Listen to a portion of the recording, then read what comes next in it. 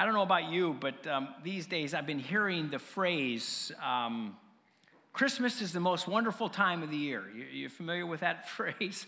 It's a song. It's also a movie. But, even more than that, I've been hearing that phrase repeated more and more this past year. And I'm not sure exactly why. Maybe I've just been more tuned into it. But I also wonder if it's because more and more people are trying to convince themselves that during these difficult days that we've been going through, that Christmas is what they've been hoping for. It's what they've been waiting for. Some of you are here today, or maybe you're watching online, and you say, Christmas is a wonderful time, and life is good, and you have your health and family, and you anticipate a fun time of Christmas celebration. Others of you, your experience is not so positive. You say life is not really all that fair. It's too hard. Instead of celebration, you anticipate ongoing pain during this Christmas season.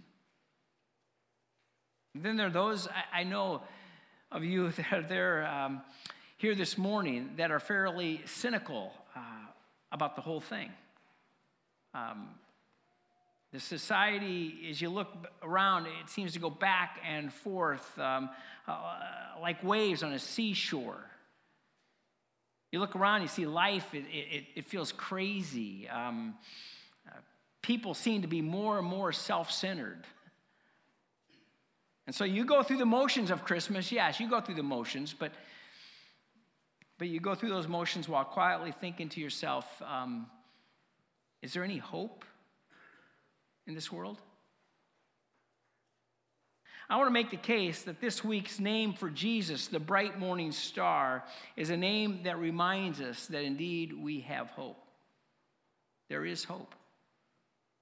It's a name that tells us that even while we're going through this season, especially maybe while we're going through the season, we can sing joy to the world and tidings of comfort and joy. Each week, if you haven't been with us, we have been going through this Advent season. We've been taking a deep dive into some of the names that Jesus has been given in the New Testament. A variety of names. We started the first week looking at the title, The Word, which comes out of John chapter 1, verse 1 and 2. Then we looked at the next week, we looked at the title, Chief Cornerstone. And then last week, we looked at the name of Bridegroom. This morning, our fourth Advent Sunday morning, we are going to look at a very strange name, a different name, a name that we oftentimes don't even remember. It's a name that comes at the very end of the Bible, the bright morning star. I invite you to turn with me to Revelation 22 this morning. Revelation 22. Here in Revelation 22, verse 16, this is what Jesus says. He says, I, Jesus, have sent my angel to testify to you about these things for the churches. I am the root and descendant of David, the bright morning star. All human beings, if we haven't discovered this, all human beings are hope-based creatures. It's tough to live, even to make it through one day without hope. Have you discovered that? Studies show hopeful college kids get better GPAs and are more likely to graduate. Hopeful athletes perform better on the field. They cope better with injuries that they experience. They have a greater mental adjustments when situations in their life changes. Dr. Shane Lopez, a psychologist who is widely regarded as one of the world's leading researchers on this topic, this issue of hope, claims that, hope isn't just an emotion, but rather it's an essential life tool that each of us need. In fact, he says humans seek after hope like moths seek after light. It's intrinsic to who we are. This title here for Jesus is a title I think that gives us hope. It comes at the end of the book of Revelation, and it's interesting to know that we really don't find this title for Jesus anywhere else in the New Testament, just here. You understand, Revelation was written by the Apostle John near the end of the first century to the Christian churches in 7 towns of Asia Minor. Revelation was written at a time when believers were increasingly dealing with persecution. I mean, the Roman Empire was in control, right? And the pressure to worship the emperor was continuing to increase. So if you were a Christian, you were required to make that fateful choice, right? Between worshiping Caesar or worshiping Christ. And if you made the wrong choice, that could mean suffering. It could mean imprisonment. It could mean quite possibly death. What those believers needed as they were reading this letter, this book of Revelation, what they needed most then was what I think you and I, all of us need. That is hope. Which raises the question, before we get into this too far, is what is biblical hope? What's hope? And how do you keep it alive, that hope, in a year like we've had in 2021? Or the next year, 2022, or beyond? How do you keep hoping? I don't know if you're familiar with it, but in the 1960 film Pollyanna starred Haley Mills, and the lead's character's full name was Pollyanna Whittier. After the death of her parents in this story, Pollyanna went to live with her wealthy but rather unpleasant aunt, Aunt Polly, in Vermont. The approach that Pollyanna took to life was a highly optimistic one, to say the least. She called it the glad game. According to the rules of the glad game that she came up with, regardless of the circumstances in which you find yourself, you must always find something to be glad about. Always find the silver lining, in other words. Pollyanna first thought of that game when, instead of a doll for Christmas, she ended up with only a pair of crutches for Christmas. So she made up the game on the spot, determined to look on the bright side of things. In this case, she was glad, she decided, that she had crutches because she didn't need to use them. And that was something to be glad about. Playing the glad game is the only thing that enabled her to make it through those living circumstances that she was in. Now, admittedly, that was just a movie. I mean, it was a fun, creative, lighthearted story. But let me ask you something. Is that the kind of hope that a Christian is supposed to have? Is that a biblical hope? Does God ask us to play our version, of the glad game in order to cope and survive in a fallen and messed up, corrupt world when we encounter adversity, when we encounter heartache? Although we can commend Pollyanna for not complaining, the glad game, I got to tell you, is a far cry from authentic biblical hope.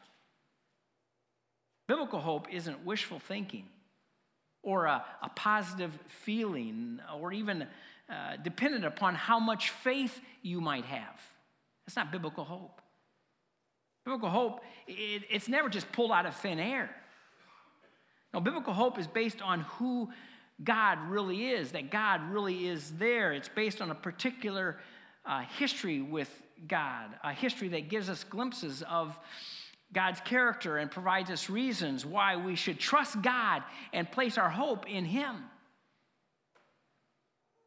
Hope's an act of trust in the bedrock promises of God. A God who does not change, a God who is always faithful, a God whose word does not change, His promises do not change. For the follower of Jesus, let me tell you, even when there's no visible sign, see, our hope begins with God's promises. Here's how Eugene Peterson described it. He said, hope is not about the future. Hope is about the present. It obviously has to do with the future, but it's a virtue which is cultivated in the present. It fills the present with energy. It connects the two comings of Jesus so that we can now participate in them. We're not just remembering one and believing in the other. No, we are participating in the continuity of the comings. In other words, Advent, what we're in right now, Advent, like hope, is all about the now and not yet principle. Now and not yet. Which brings us back to our passage here in Revelations 22. You'll notice that there's two names that we're given in this verse for Jesus. The first name is, Jesus says, I am the root and descendant of David. And then there's the second name, the bright morning star. Both of those titles tell us that Jesus is our hope. It's also interesting to note that there are only two times in the Bible that Jesus identifies himself by using that name Jesus. Do you realize that? Back on the road to Damascus, remember this? Jesus said to Saul of Tarsus, I am Jesus whom you are persecuting. And then the second time is right here. At the end of Scripture in Revelation, when Jesus says, I, Jesus, have sent my angel to testify to you about these things for Jesus or for the church. So, catch this. Here we have Jesus himself giving us these two names. And both of these names have their origins in Old Testament prophecies. When Jesus says, I am the root and descendant of David, he's referring back to the prophecy out of Isaiah chapter 11. In verse 1 of Isaiah chapter 11, God promises this. He says, there shall come forth a shoot from the stump of Jesse, and a branch from his roots shall bear fruit. Then later on in that same chapter, chapter 11, Isaiah 11, verse 10, Isaiah once again refers to the coming Messiah. And he says, he will be the root of Jesse. The coming Messiah will be the root of Jesse. So we have to ask, well, who's this Jesse? Well, if you're familiar with the Old Testament, Jesse was David's father. And David was the king who inaugurated a royal dynasty of 20 kings that ruled over 500 plus years until Jerusalem fell in 586 BC.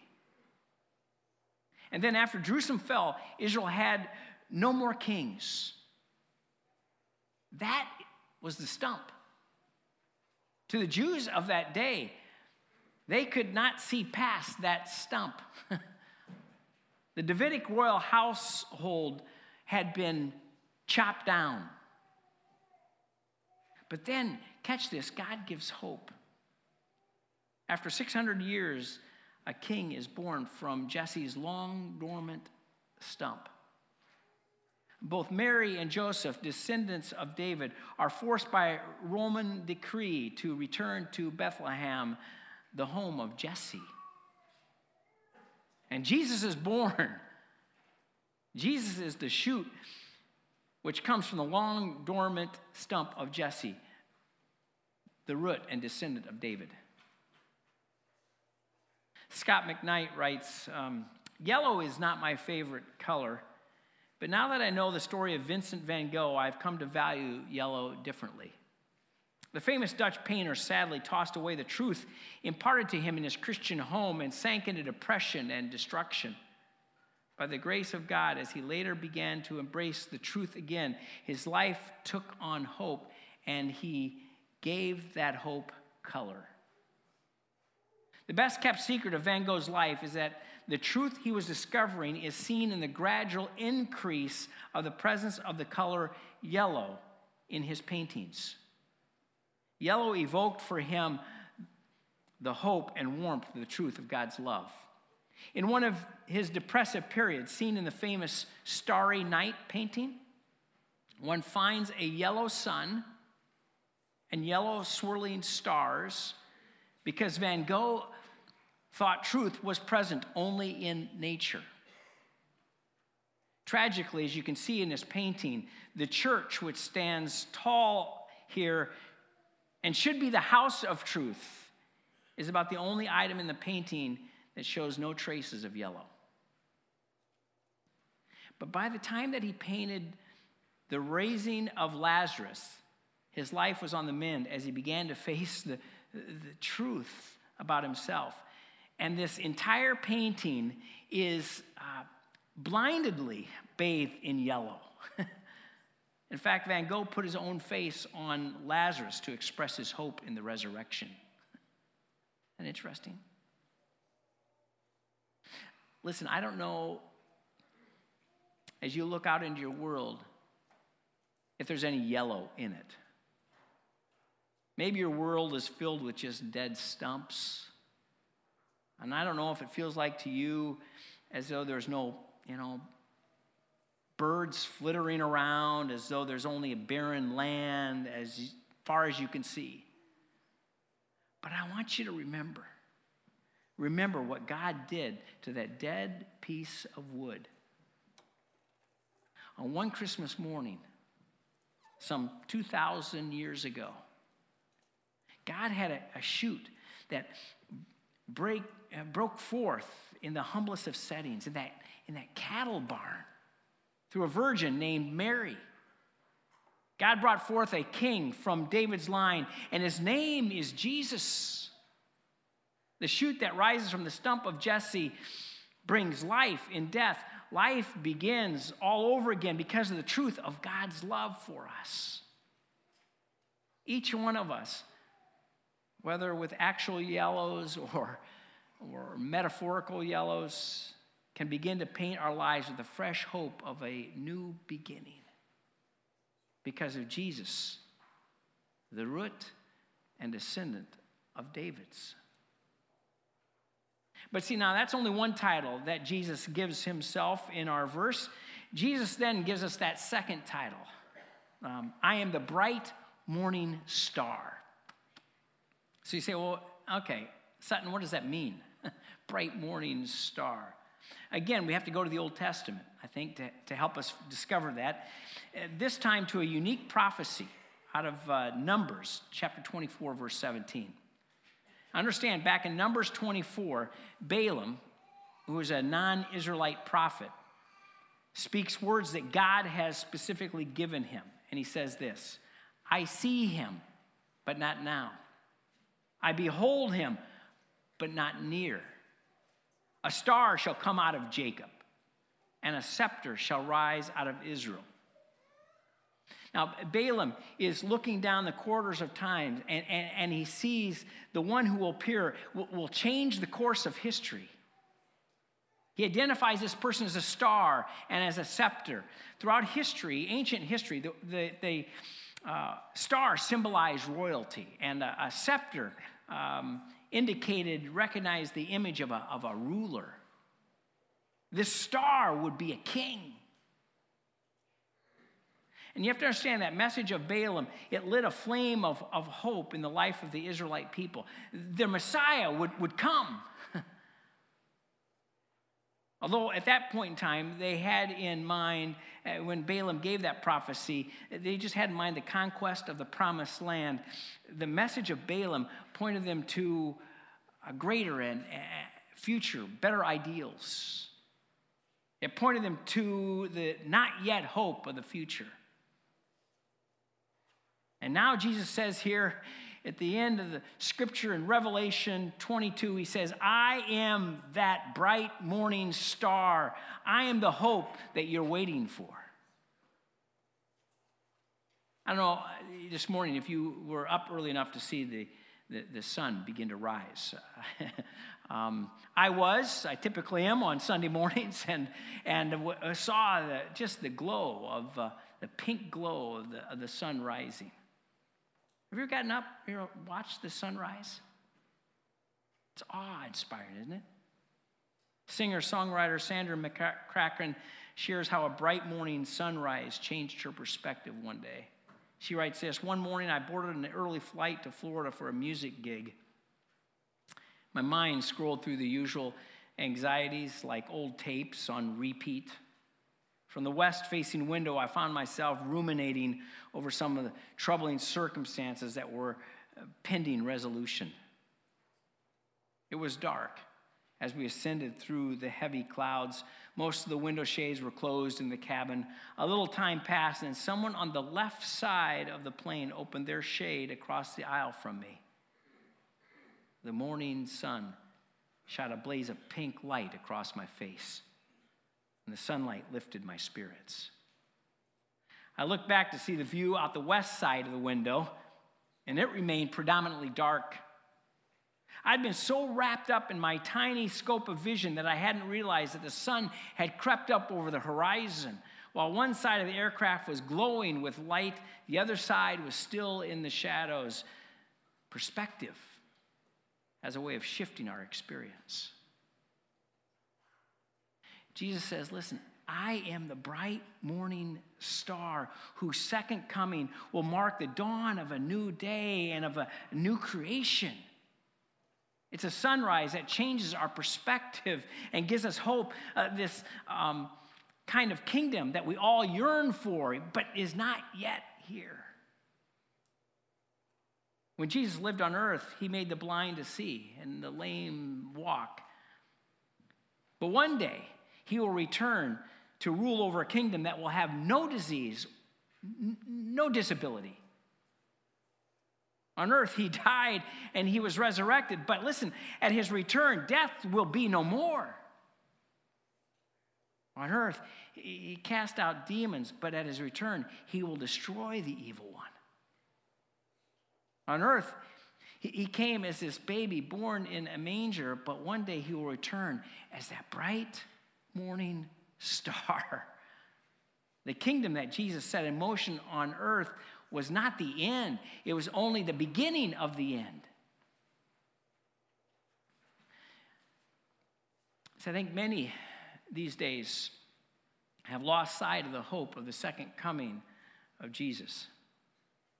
There's an emphasis on the now over the not yet. Few of us think on a regular basis on the hope of Jesus' return. Listen, hope that does not look over the horizon of life is not Christian hope at all. It's more like, secular humanism with a twist of Christianity added to it. As Paul puts it, if only for this life we have hope in Christ, we are of all people most to be pitied. See, while our secular world has put its hope in politics and in science, education, technology, a rising standard of living, the New Testament, I got to tell you, it's saturated with hope of Jesus' return. I mean, you look and you turn the pages of the New Testament, and every page is indicating and hoping for the return of Jesus. And as much as we applaud, and we do that, and partner, and we do that with those around us in attempts to alleviate suffering through human effort, and those things, as I said, they're good, but they cannot bring about the kingdom of God. Humanity cannot self-save. We can't save the world. We can't even save ourselves because, listen, we need to be saved from the world and we need to be saved from ourselves. No politician or policy or app or pill or substance can do that. Jesus is our Savior. And he came, friends, on Christmas morning, and we can and should celebrate that fact. But let me remind you that the bulk of our salvation is yet to come. That's our hope. That's the invitation of Advent. It's an invitation of Jesus' name, the bright morning star, to set our hope back on Jesus. As most of you know, our daughter's name is Hope. Becky and I decided on that name for her because it was hope that carried us through our struggles with infertility.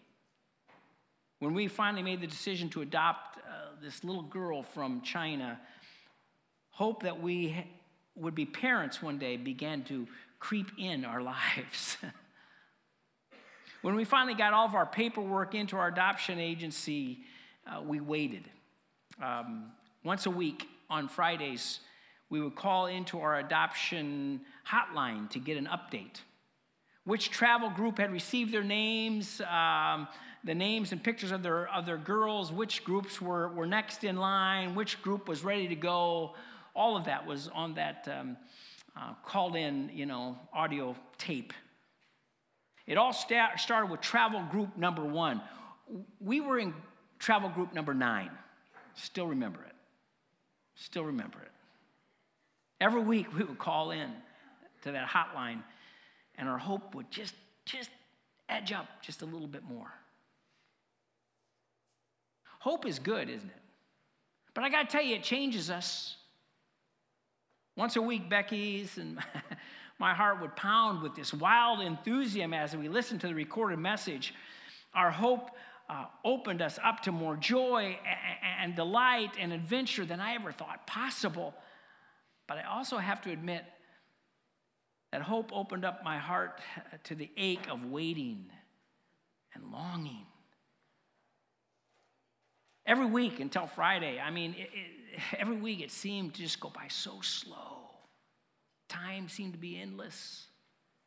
The wheels of that year turned with creaking slowness. Hope didn't resolve a tension. In fact, hope increased the tension. That's what hope does, friends. It always draws a picture of a beautiful and good future, and then it says, it's coming. It's coming.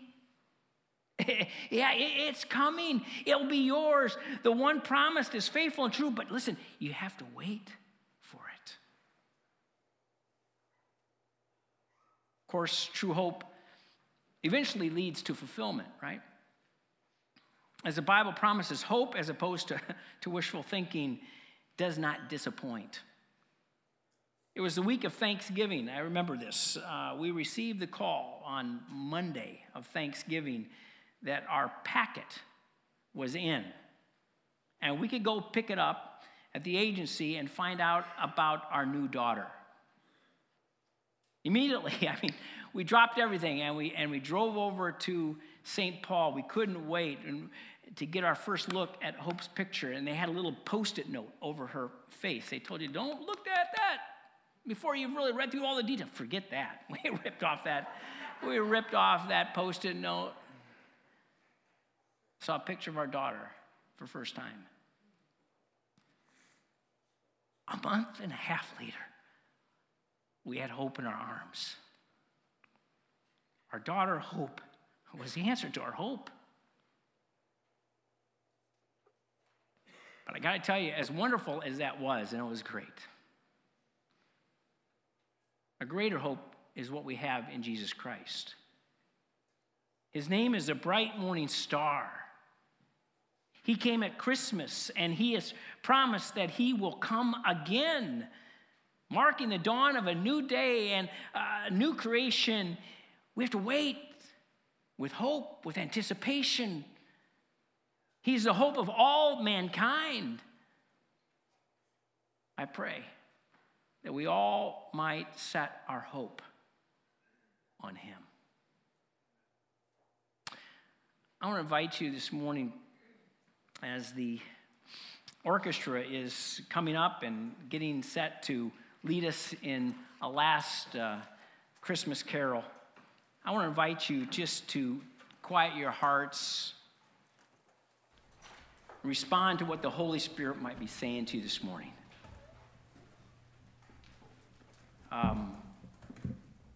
Where have you set your hope these days? Take some time to prepare. Just take some time to meditate on the hope that you have in Jesus Christ. We thank you for the hope that you gave us in your Son, Jesus Christ, born on Christmas Day. We celebrate that day. We celebrate his birth. We also look forward to celebrating his return. You are the bright morning star. We look forward with great anticipation to your coming again and making things right.